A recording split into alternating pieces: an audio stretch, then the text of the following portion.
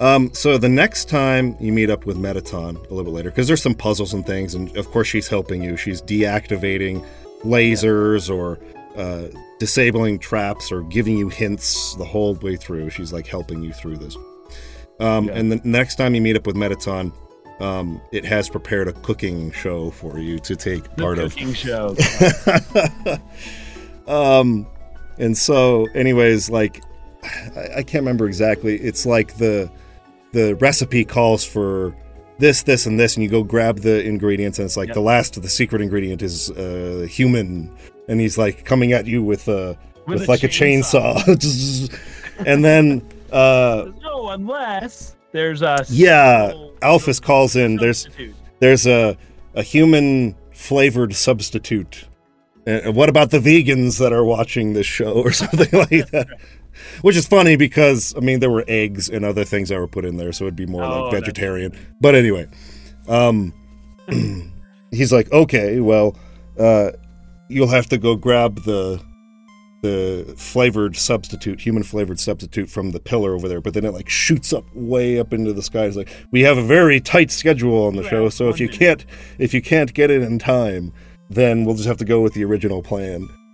It's like, how could I climb this? Yeah.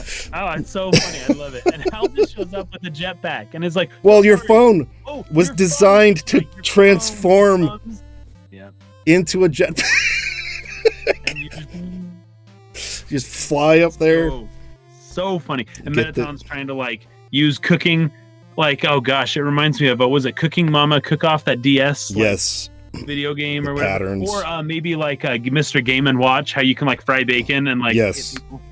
Anyways, he's coming along like frying bacon, shaking salt and pepper and stuff, and you're just having to avoid all of it. You get to the very top, and then the whole thing's over. He doesn't even finish the show. He's just like, I can't kill you. Okay, we're done. It's like, don't you know how cooking shows work? They've already cooked it beforehand. Like, we don't actually have to cook this. That's so good. Oh, man. So, yeah, there's more puzzles and stuff, and Alphys is always there to help. The next one, I think, is where it's like a weather. The news broadcast. Yeah, the news so broadcast. And it's like, oh, hey, Todd, there's weather's looking nice today. I've heard that there's what was it? Like there's a basketball over there. Why don't you go pick up that orange basketball? Tell us about it. Yeah. Right? Yep.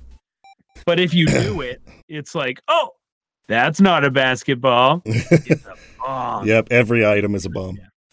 But no matter what, everything there is a bomb. Like, oh no, what's going to happen? And then, of course, Alphys has installed a bomb diffusing program on your phone. This is so obvious when you think back on it. It is, but I didn't see it. The fact that she has the answer and has already designed it into the phone she gave you for everything.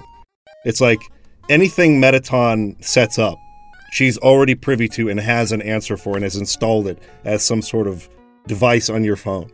Like, clearly she set it up from all of it from the beginning, right? And anyways, it's not until the end where she starts fumbling, like, I think that it's because of this, or gotta go, and then that's where you start. She starts messing it up or not realizing. Yeah, but before that, I didn't really see that coming. Yeah, it's when it gets out of her hands. You've gone to a new area that she's no longer, as useful as before because it's not her domain. Yeah. So like the bomb diffusing mini game is really funny. It was all done like a news broadcast.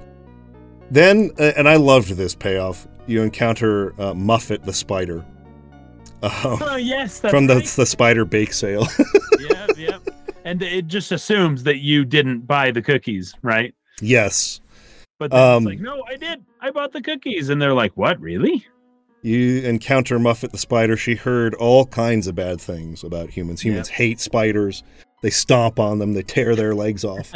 They're very stingy with money because you didn't, pay for the cookies for the bake sale at the beginning of the game. Yep. Another really good boss fight, though. Really, really good. All of these fights are starting at this point to get pretty tough. Like, the pattern recognition, like everything. And again, this is another thing that sort of plays into this theme of determination. that the game is kind of all centered around, right? Particularly the two sides of the coin. So it's funny how I think we talked about how True Pacifist Route is like hard mode in the game. Yep. It's actually probably more correct to say that Genocide or True Pacifist is hard mode. Neutral is more like the easier way to go about it, because for certain fights it might be easier to kill, certain fights it might be better not to, right? Okay, that makes sense. But just when a fight is too hard, just start attacking and then... Sure. But it takes a lot of determination. The point I'm getting at, it takes a lot of determination to avoid killing everything in the game. It's like harder to do that. And it can be really... The boss fights can be very, very, very hard on the Genocide route. Like, really tough. Particularly towards the end of the game. Like, and I'm not even going to spoil that right now. Like, almost impossibly hard. So it takes a lot of determination to choose either of those sort of, like, extreme sides. Those sort of, like, those two sides of the coin. It's determination. It takes determination either way.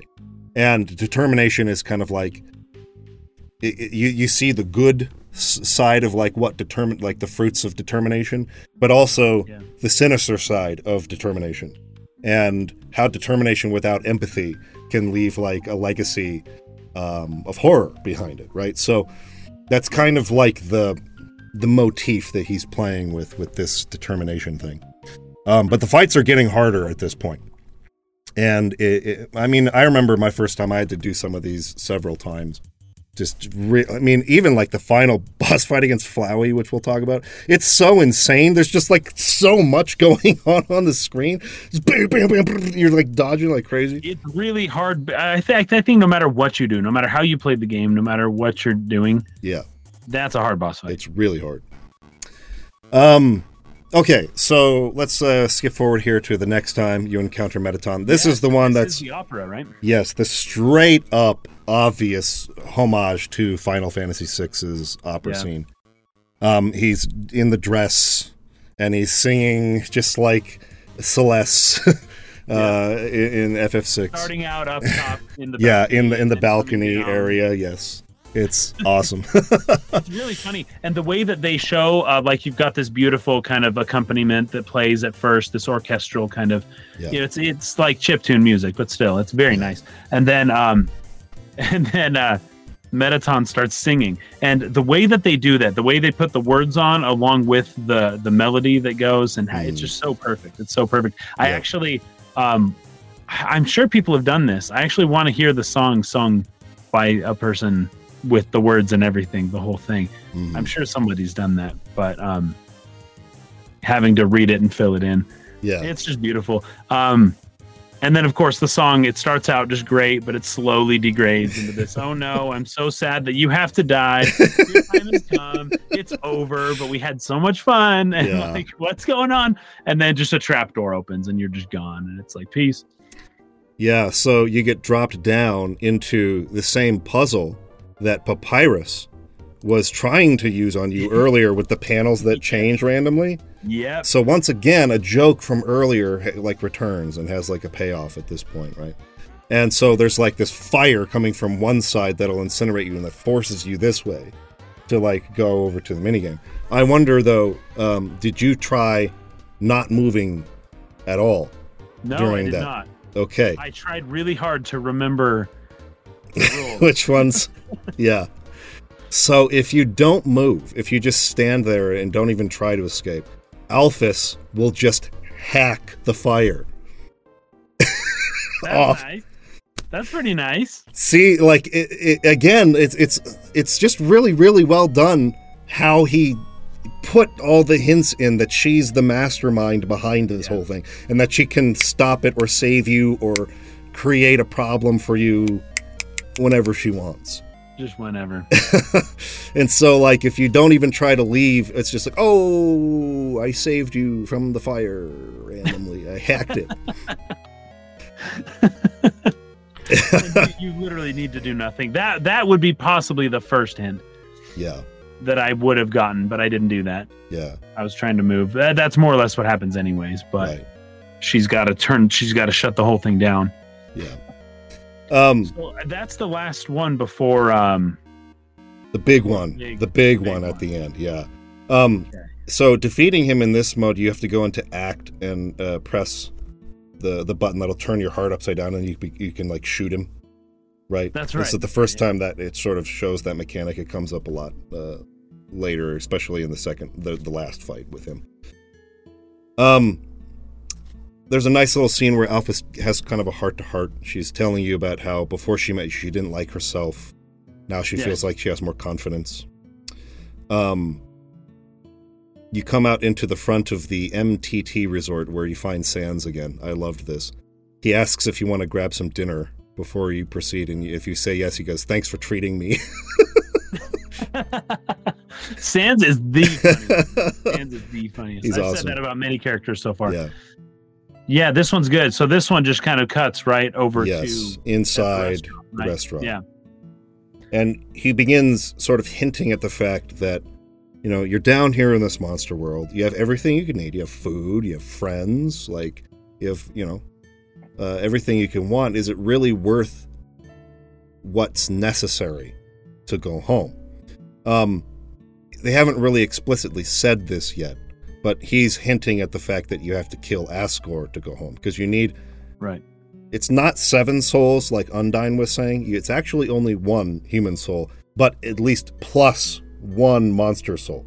So just a little bit more than 1 human soul is necessary to leave to go back to the top world. So they're beginning at this point to reveal this, that there is no other option other than to kill Asgore if you want to go back. So he's starting to ask you, like, is it really worth it to do what's necessary to go home? This is also playing into the determination thing. Like, how determined are you really to go back?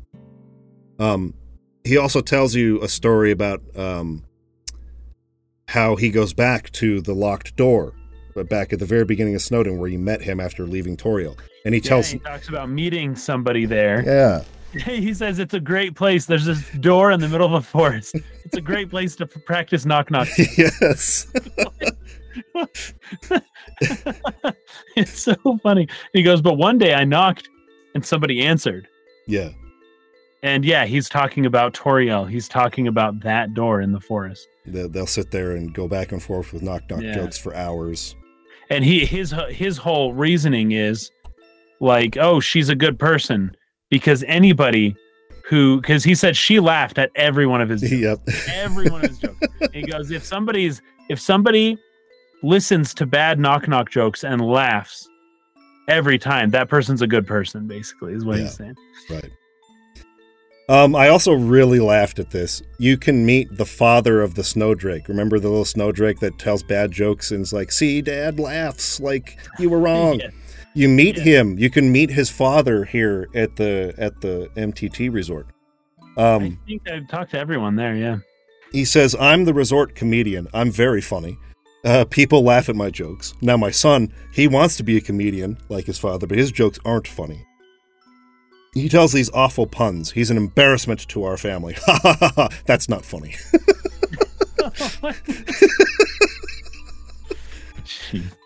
Now, this one...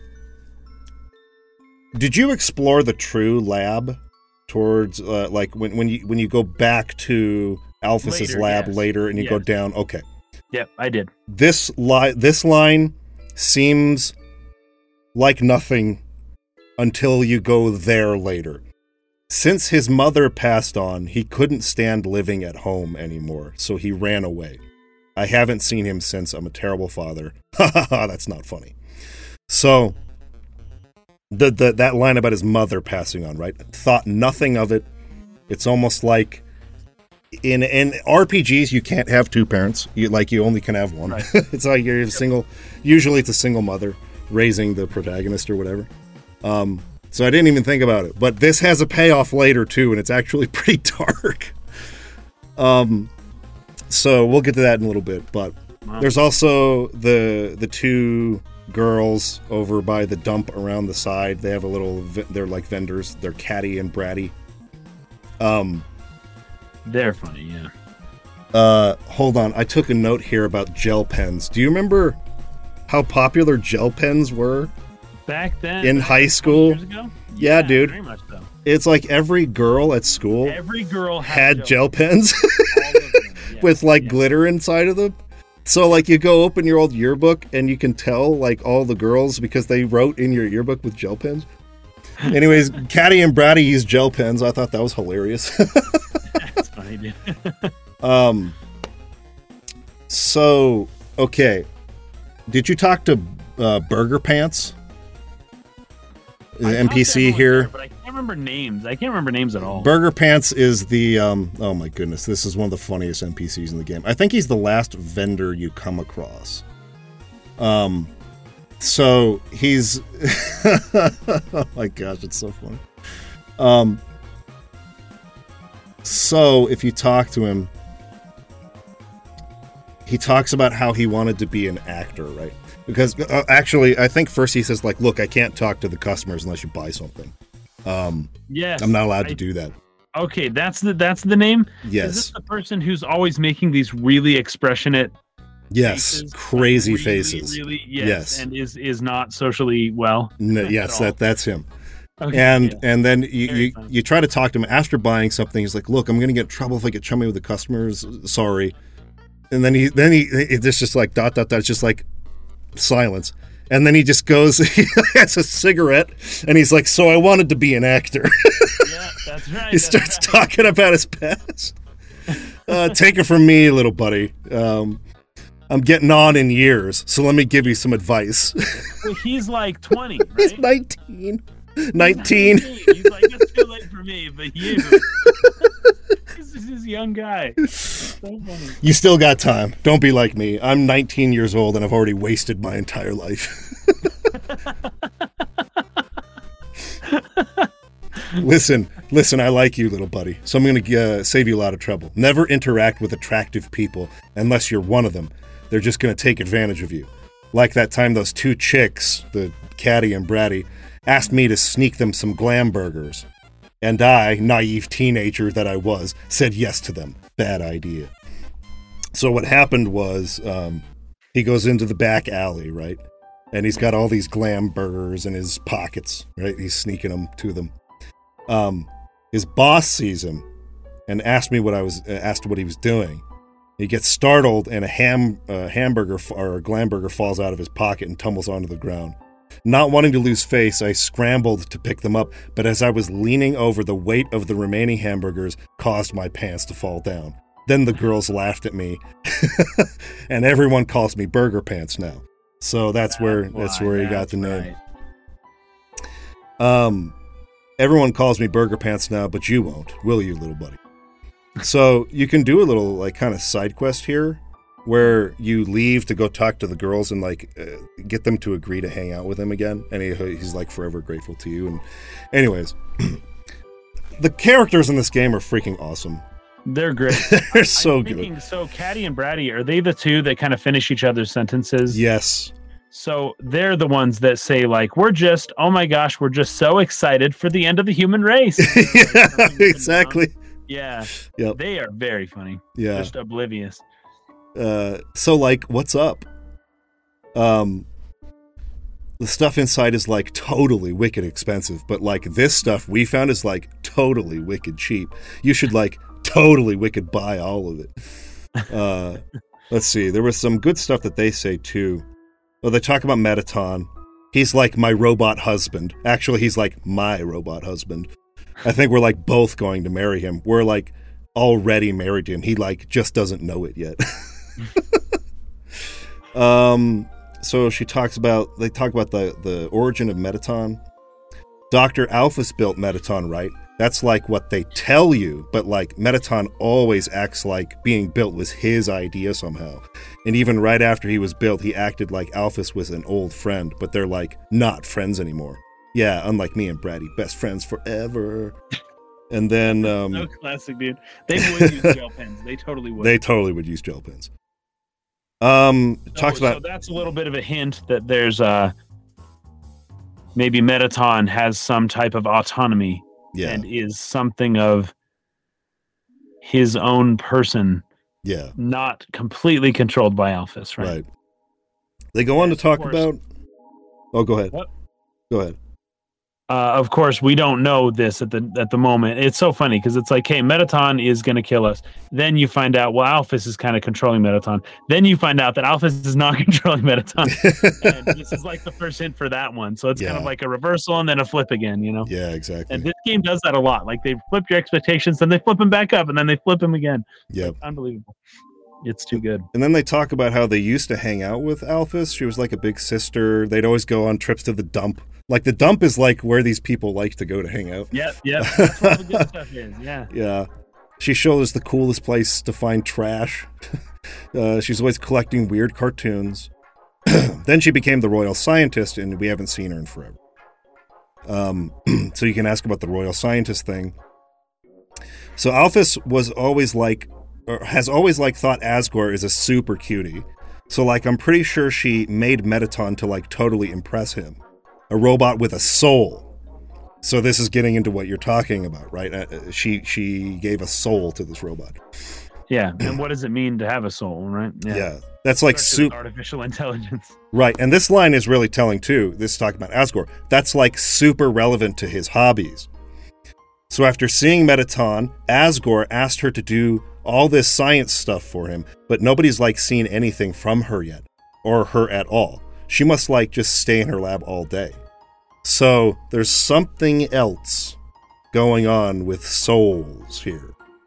It's kind of slowly introducing you to this. They also talk about what a goofball and how nice Asgore is. Like he's not like a mean guy at all. He's just like a big softie. Yeah. And I think that's more or less the relevant stuff that they talk about. But a couple of key sort of setups in their dialogue there. Okay, so let's talk about, as you're proceeding into the core, the final area here of the Hotlands. Alphys now is seeming to always give you bad advice or instructions. Yeah. She's somehow still sort of works out, but it's not. Yeah. She doesn't seem to have a handle on it. I do want to say one more thing about Sans, though. In our conversation with Sans, does Sans talk to us again later after this? I'm pretty sure. I know there's a scene with him later, but is the line where Sans says something like, you're lucky that I talked to the knock knock joke lady first, otherwise you'd be dead where you stand, something like I don't even remember seeing that line. Oh, that's pretty crazy, because he's talking to us and he says something about like, hey, you know, are you sure you want to do this, right? But then he kind of reminisces briefly and he's just like, you seem like a pretty good person, and I feel like I can't remember the text. Do you know what's interesting, though, what I learned about this game? There's like a random number generator thing that plays at the beginning of your playthrough that will create a certain level of variability for each playthrough. So even if we make all the same choices, you're going to see certain dialogue that I might not see based on just that random number generator pulling up different quotes that would happen for one playthrough but not another, which is freaking crazy because there's like a lot of stuff you won't see even if you made all the same choices as someone else, like just different dialogue and stuff. They're like guaranteeing a unique experience. Yeah, pretty much to almost everybody. Yeah. So this says Sans the skeleton, having never met the woman who lives in the ruins, discovers a human trying to leave them. Naturally, he kills the human on the spot. With humans, it's never that easy. So based on Sans' conversation at the diner near the end of the game, he says, do you get what I'm saying? That promise I made to her. So he's talking about the knock-knock girl. One day, he knocked, and she told him something new. She said, hey, if you see a human, don't kill him. Something like that. Right. And he does what she asks because he thinks she's a good person because she laughed at all of his jokes. Yeah. Right. And so then he's talking to us and he's telling us that story. And he goes, do you get what I'm saying? That promise I made to her. You know what would have happened if she hadn't said anything, right? Buddy, You would be dead where you stand. And the text goes really slow. You'd be dead, one letter at a time. You'd be dead where you stand. And then he goes, oh, I'm just kidding you. And then like it gets really serious for a second. And then he just like breaks right back into his jokey temperament, you know? But that was a very interesting conversation right there. I thought that was fascinating. I almost want to say something, but I'm just not going to say it. Okay. But you don't remember seeing something like that? I don't remember that on this playthrough. It could be that I was distracted taking notes while it was happening. You never know. This is my issue with taking notes during this game. I didn't know what was important. I didn't want to miss things, and it was really hard for me to do that. We tend to keep playing games where it almost requires multiple playthroughs to really like get everything. But yes, and it makes sense that people vote on games to be analyzed that aren't just super easy to analyze. Yes, right. No one wants us to analyze games that are just obvious. Quest 64. Quest 64. I don't know, man. One day we'll get to that game, and I can't wait. I want to find the deeper meanings behind Quest 64. I think you guys liked that game better than I did. I did because it was kind of the only RPG game we had. Yeah. Like it was the only one for at least 6 months. Yep. Okay, so the final fight here with Mettaton. Yeah. This was really funny because Alphys tells you you've got to get him turned around to hit the secret switch on the back, which will deactivate him. So you can go into the actions, you get him turned around. I think what you say to him is like, hey, there's a mirror behind you. And he's like, oh, really? I can make sure I look good for like the finale. He turns around and you just shoot the button, but what that does is it initiates his like final form. It doesn't disable him. It actually makes him into his like beautiful glam version of the robot. And like the real fight begins at that point. That's hilarious, by the way. The character that Mettaton becomes. Is there a new name? I can't remember. Let's see. I think I have a Mettaton. New name around, but it's like final form Mettaton, right? It is like glamorous Mettaton, something like that. Mettaton X. Mettaton EX. Yep.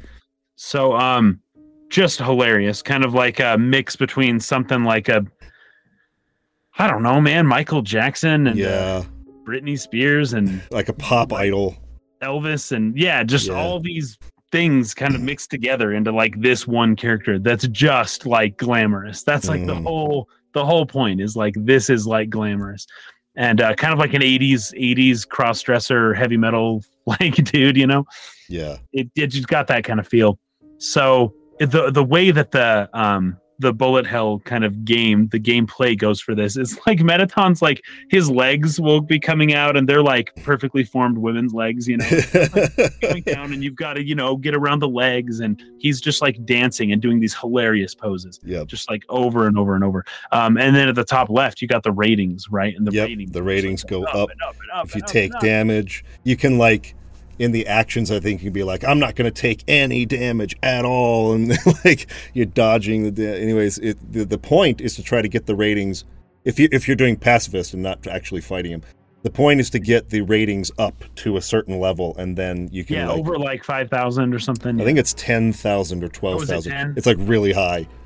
Yeah. Because what happens is that he starts getting calls. Because his plan here was to take your soul and to leave the underground to become a big star in the human world. Because he could watch like human TV, right? Or he could... I don't remember that. Maybe that's wrong. That could be wrong. But I think what... I felt like he could get the signal for human television. I think what... The reason he wants that is because, like you were saying earlier, like his viewership is low. He doesn't feel like he can have like the reach that he can at being a big star in the human world. Like the underground is too small for his ambition of stardom, kind of a thing, right? So he wants to take your soul so that he can go up there. But when you get the ratings up really, really high, and the callers will call in and talk about how much his show means to them. And how much they appreciate him entertaining them is possibly the only form of entertainment in the entire underground. Yes, exactly. And what's funny is they've watched the transformation too, and they're just like, I've been following you this whole time. Don't let it end. And part of this is once we really do Mettaton in, and Mettaton can't really attack much. Mettaton seems to accept his or her death pretty outright, just like, well, I guess it's over, I'm going to self-destruct, like whatever, I'm just give it my all, or die trying kind of thing. But the calls come in and they're just like, oh no, don't die, I don't want this to be over, like you're everything, you're so important to me. Mettaton gets like a new lease on life, or a new like outlook on life, but ultimately has to be shut down. I think Alphys finally comes in and shuts down. It's like a couple ways this can go. So, like in Genocide, you actually like destroy it, but in Pacifist, he just runs out of batteries. There you go, and then Alphys just kind of needs to recharge him. Right, and so Alphys will either be devastated that Mettaton is destroyed, or she'll be like, "Oh, I'll just hang back here. I'll get him some fresh batteries or whatever." Yeah. But he's going to stay in the underground. Go ahead. It's Mettaton pretty well reveals that Alphys is controlling this whole thing. Yes. And for some, like me, that was very surprising. Maybe for others, it's like not that surprising, but it's like, oh my gosh. I mean, I was a little bit suspicious, but I still didn't think that they would really go there, because Alphys is such a pitiful character. Yeah. He says she activated or reactivated puzzles. She disabled elevators. She enlisted me to torment you. Also, she could save you from dangers that didn't exist. Yeah, Munchausen by proxy. Look it up if you don't know what it is. It's this. Yeah, it's not good. So anyways, Alphys kind of has this like weird, awkward, like, sorry, I shouldn't have done that. I'm just really awkward. I have a really hard time talking to people. I don't have friends. I can't approach people very well.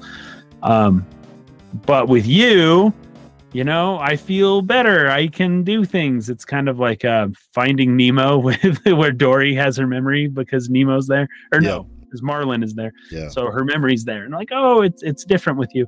And so Alphys wants to still be our friends. And of course, like, oh, I'll understand if you don't want to talk to me anymore. But can we be friends? And we say yes. And I think right off the bat, Alphys is like, I don't think you go very far. Alphys either calls you up or just says it right then and there. Like, hey, do you want to watch Mew Mew Kissy Cutie with me? It's a really good show. Oh, and then you see the awkwardness. It's so funny. It's like, oh, the show is so good, but it talks about like love and loss and all the important stuff, but there's a twist at the end, but I don't want to give it away. But it's basically, and she ends up giving away like just totally telling you the whole thing. And like, oh, I guess I gave it away, but do you still want to watch it with me sometime? It's really sad. Yeah. It's really sad. She also kind of, this is where they explicitly reveal that it takes a human soul and a monster soul, at least a monster soul, to cross the barrier. So in order for him to go home, in order for our main character to go home, you'll have to kill Asgore. This is where that's like explicitly stated, like this is, you must do this if you want that. That's how determined are you? And you get into the elevator after, and it has a really long elevator ride, like really silent, long elevator ride where just nothing happens. And I think that's very purposeful. I thought it was a really nice touch, because you just got that information. And especially if you're doing pacifist route, you're just going up this elevator going like, oh boy. It's like I really have to, have to kill someone after this whole time. I have to kill someone. And that's where you're talking about with determination, where it's like, no. There's got to be another way. There's got to be another way. I'm determined to do a pacifist route. Yep. So you reach a new area called New Home. It's the capital of the underworld. And you go into Asgore's house, and it's actually identical to Toriel's house. The beginning of the game. In the random encounters inside the house, it's just monsters they don't attack you. They basically just explain the history of the kingdom and the story of the first fallen child. Yep. So I think I pulled this up. It's really good. The whole tone of the game changes from this point, and it becomes a lot more serious, a lot more like meaningful and impactful, and all the jokes and silliness of the game that you just played, like it's all kind of coming together in this like, I don't know, really in this really beautiful way. as these ghosts, the random encounters, just kind of tell you the story of Asgore and Toriel and their child and this other child that fell into the cave a long time. Right. And basically what happened is this first child that fell down, Toriel and Asgore, who are husband and wife, took this child in and raised it as their own. And they had another child too, Azrael. So they had their own monster son, and then they had this first child as their like adopted son. But the child always talked about wanting to see the flowers from his or her village again, missed home kind of a thing. And it ends up that the child dies at some point. So with that soul, Azrael tries to take the child back to its village and like lays the child in like a bed of flowers that it had been asking to see again. And the humans seeing this attack Azrael, who does not retaliate, but dies of his wounds when he returns back to the underworld again. Really tragic thing, right? And so Asgore declares war on the humans, super wrathful and vengeful. Toriel is disgusted by, his actions at that point. Because he decides he's going to start, anytime a human child comes down, he's going to kill that child and take the soul. Yeah. To become powerful enough to destroy the barrier forever and allow all the monsters to go up to the top world and have a war and destroy humanity. She's disgusted by that, so she leaves him. So that's kind of the story that they tell you, these ghosts tell you as you're kind of going through the house. But before you confront Asgore, you are judged by Sans.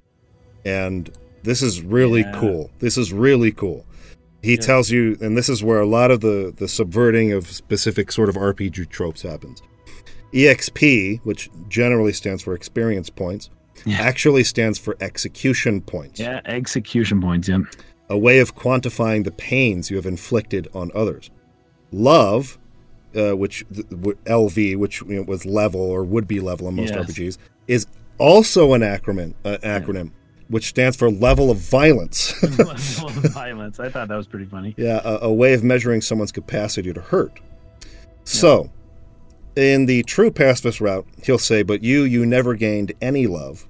Of course, that doesn't mean you're completely innocent or naive, just that you kept a certain tenderness in your heart. No matter the struggles or hardships you face, you strive to do the right thing.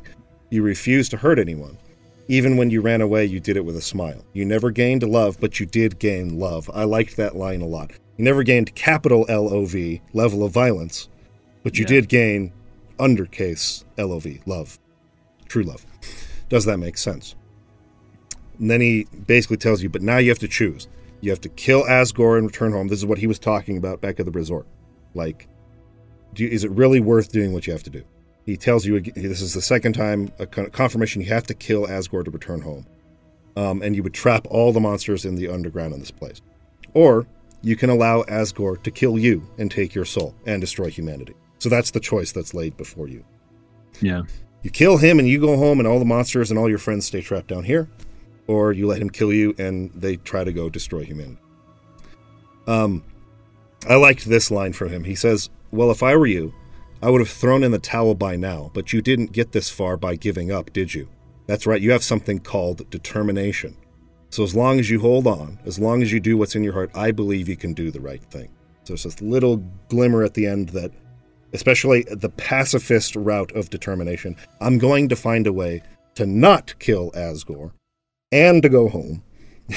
Or if not to do that, I think what actually ends up happening is at the end of the fight, Asgore says, oh, you're willing to stay here in your pursuit to not hurt or to not kill anyone. That's so great. Like, I'll take care of you like you're my own child and all that. So in the end, he really does kind of have to take he subverts the choice to allow himself, or the character to allow him or herself to be killed by Asgore, but he's not going to be able to go back home. Until Flowey comes in, right? And then it changes everything. But right. Okay. So we're going to talk about the Asgore fight here, and we may have to leave off at that point. We may have to kind of save talking about the endings and genocide for next time. That's most of my notes are about the endings, but there's a few points that I can bring up here real quick. Okay.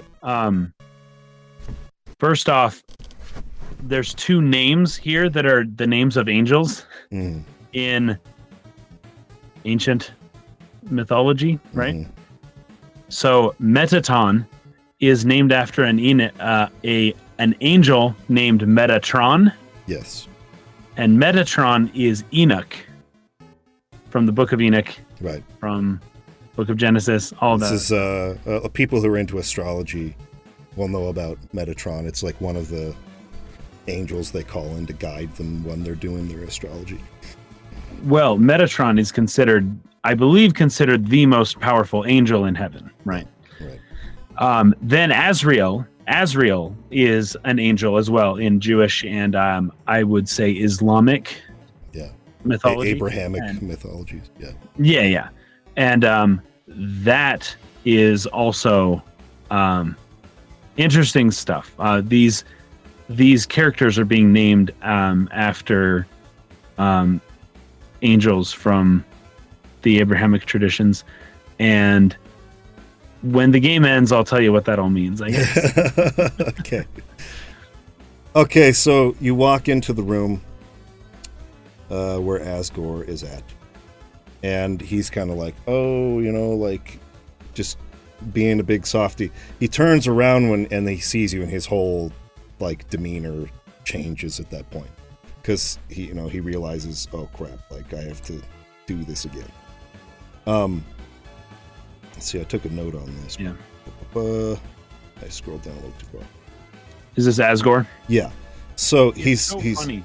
Yeah, he's in the flowers, and you know that these are the flowers that this has to do with his son. This has to do with the human that fell. We see these flowers a lot. It's the yellow flower. It has to do with Flowey. It's all related because it's all connected here at this point. And obviously, Asgore looks just like Toriel, and we find out, of course. Oh, I didn't also mention Toriel. Well, Toriel is also a name of an angel. Yes. Well, Tor and El is the bull god. Anyways, there. So Asgore and Toriel resemble something along the lines of the ancient Canaanite gods. Oh yeah. Of Baal, or it would actually be El, who was symbolized by a bull, and then Asherah, who was often symbolized as a cow, or Osiris and Isis, which is also sometimes the bull and the cow. Anyways, this is ancient, Middle Eastern mythology. The way they look, it really has that look to it. As well. But yeah, he's in the flower, and he's just talking about what a nice day it is. He's in the flowers. Nice day. Great day to play a game of catch or something. Yes, that's right. And he turns, and he's just tending to his garden. And of course, if you're a gardener, you're a good person. You have life-giving hands. You could say that, right? So he is somebody who wants to give life. He doesn't want to take life. So he's a gardener. But of course, as soon as he sees you, it's really somber. It's really sad. And he says, I want to tell you that, I want to ask you how your day is, or I want to say this or that. Have a cup of tea. Yeah. Yes. But I suppose that. Well, and he knows that and it's so good. Yeah, I love the way it's written. It's written very realistically. I love it. Yeah. And he kind of walks away, and he says, I wish. Basically, what he's really trying to say is, I wish I didn't have to do this. Yeah. But we have to, so let's go. He asks if you're ready or not. He says he's not either. He tells you to think of it like a trip to the dentist. Yeah, like going to the dentist. Yeah. And then essentially there's a corridor, this long white kind of corridor, which is the barrier leading out to the human world, that's the upper world. Yeah. So as the battle begins, you get some text that says, a strange light fills the room, twilight shining through the barrier. It seems your journey is finally over. You're filled. Right, twilight is right before the dawn, right? So the sun is set and the sun's coming back up, right? So this is the hero's journey. And it says, you're filled with determination in all caps. And again, every single It seemed like a joke at first. Every single save point, there was some funny quip about why you're filled with determination. But it all comes full circle. Culminates. That's why this game is so good. Yeah. All these jokes turn out to be these like real moments that have meaning beyond just the humor. Yep. Other than Temmie. Temmie, I think, has no meaning. Temmie is just pure randomness. Full joke. But so funny. So Asgore says to you, "Human, it was nice to meet you. Goodbye." And the unveiling of his red trident and the mask going on his face, and then he comes over and he destroys the mercy button. The mercy button, yeah. So you cannot offer mercy. You have to fight him. If you had been playing True Pacifist and not having fought anything at this point, which I would not say is probably typical of a first playthrough for anybody. I think most people probably did a neutral path for their first. So they fought some I would assume so, yeah. and didn't fight others, kind of a thing. Yeah. But if you had done a true pacifist route, this is the first time where you literally are forced to attack in order to progress. You cannot win this fight in any other way. You have to actually attack him. If you just keep going into act and trying to talk to him, talk him out of it, he's conflicted and he hates that he has to do it, but he's going to keep attacking you, and you cannot progress without attacking him. So the mercy button is destroyed. So once you defeat him, he basically just goes down to a really low level of health. You haven't killed him yet. I really like the dialogue here. He says, so that's how it is. I remember the day after my son died. The entire underground was devoid of hope. The future had once again been taken from us by the humans. In a fit of anger, I declared war. I said that I would destroy any human that came here. I would use their souls to become godlike and free us from this terrible prison. Then I would destroy humanity and let monsters rule the surface in peace. Soon the people's hopes returned. My wife, however, became disgusted with my actions. She left this place, never to be seen again. Truthfully, I do not want power. I do not want to hurt anyone. I just wanted everyone to have hope, but I cannot take this any longer. I just want to see my wife. I just want to see my child. Please, young one, this has gone on long enough. You have the power. Take my soul and leave this cursed place. And then you get the choice to attack, or you get a partially sort of repaired mercy button. And you can offer mercy. If you choose mercy, you're basically saying, no, I won't go home. I'll stay here in the underground. Yeah. And Asgore is thrilled that you would even consider that, and starts talking about how it'll be great. We'll take care of you just like you're our own child. And then Flowey comes in and finishes off Asgore and mocks you for not realizing. Yep. Right from the beginning of the game, this is a kill or be killed world. You have to realize that. And he mocks you for, even up to now, you still don't get it. Like, you still don't get that this is a kill or be killed world. And he takes the 6 other human souls that Asgore had already obtained at that point, takes them into himself, thanks you for doing what he could not in killing Asgore, and initiates a really chaotic final boss fight. This is like really intense. It took several tries for me to beat this. Specifically when you only have 20 HP. Yes, exactly. It's pretty tough. And he does these crazy things too, where he'll reload the game. Yes. And your character's position will somewhere else. He has the ability to save and load as well as you do. Yes. Yeah. And he talks about this, like anytime you do things like that, he's like, "Oh, I know the tricks. I know what you're doing." And he's talking to you, the player. This is the fourth wall breaking stuff. And he's like, "I can do this too. I have ultimate power," and he's just saving and reloading. And he's saying that's like the real power, is being able to control for time and being able to go back and do things over and over and over again. And that's what makes you actually powerful. It's not, whether you get it right in the first time. So he's reloading the game and just like messing you up. It's like really bad.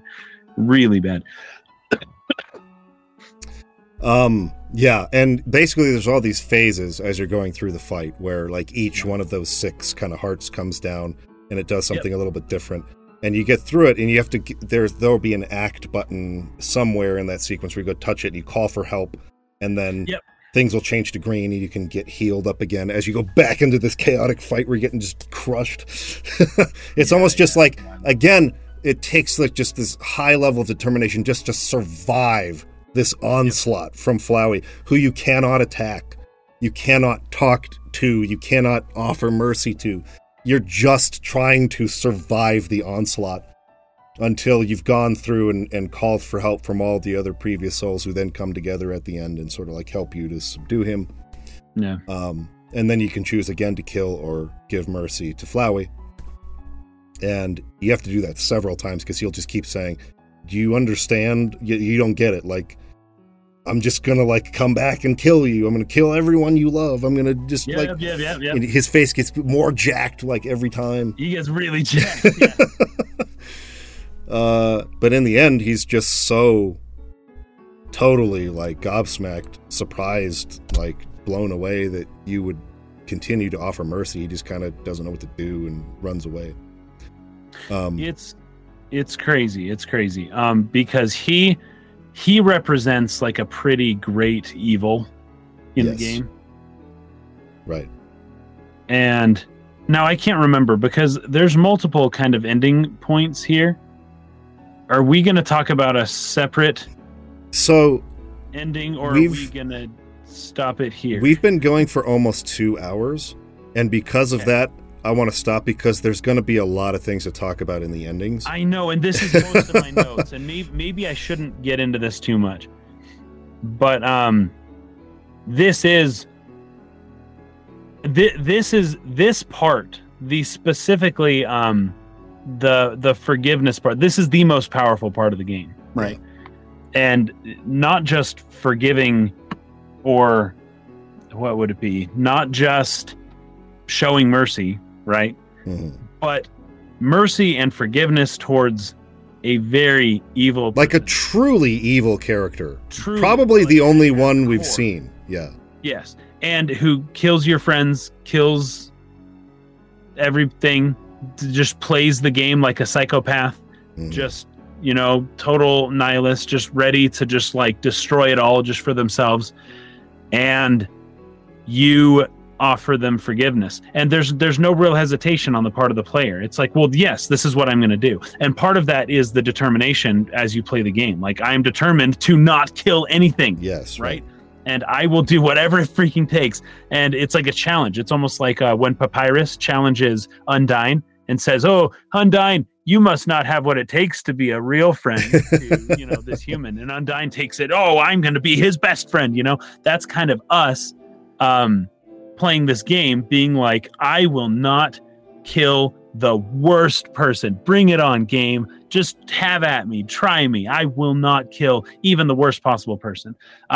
But then you turn off the game and you go on social media and talk about how you hate the opposing political person, or you kind of talk about characters in history who it would be better had they just died, or you leave the forgiving ways that you exercised within this game immediately as soon as the game turns off. But this isn't so much one of the games that you can do that with, right? Mm-hmm. Most games you just kill a bunch of stuff and then you don't think of it. This game, you don't kill a bunch of stuff and you can't help but think about it. Like, what did I just do? How was that game fun? How was this a meaningful experience at all? But the idea of forgiveness in general, and I think I'll get more into this next time as we talk just about the themes and about the game as a whole. But just the theme of forgiveness is so incredibly strong. And I already mentioned that this is a, pretty hero's journey-esque type of, actually a very Christian archetype. And this really just is the icing on the cake. Like, you are the saving angel, right? You are a savior. And that includes being a savior, being a redeemer, being a forgiver for the worst possible person, which nobody really likes to think about. Yeah. Like, take a few moments and think about who is the worst person in the world.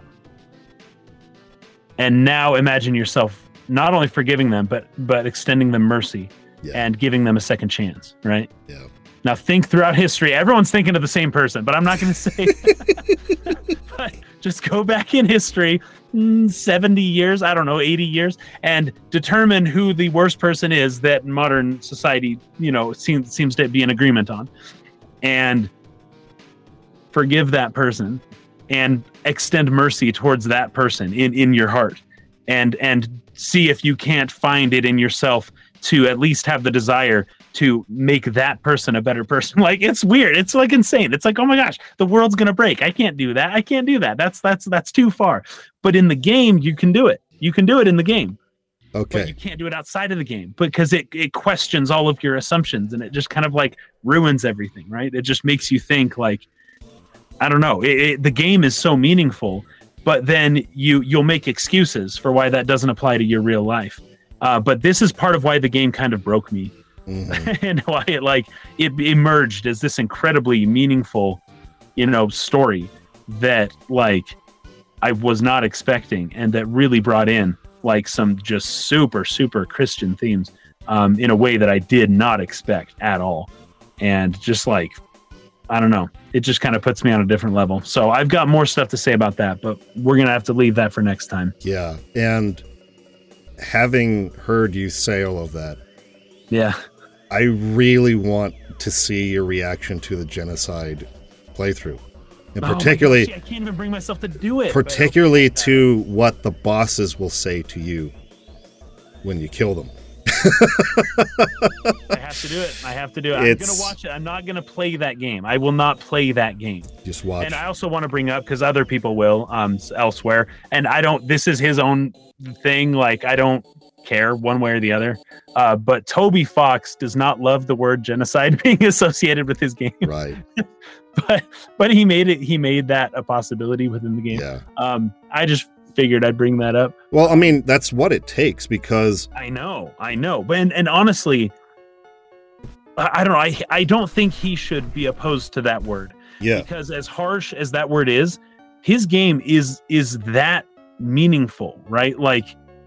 I don't know, the way he would say it's just like you're playing any other game. Why are you calling my game genocide?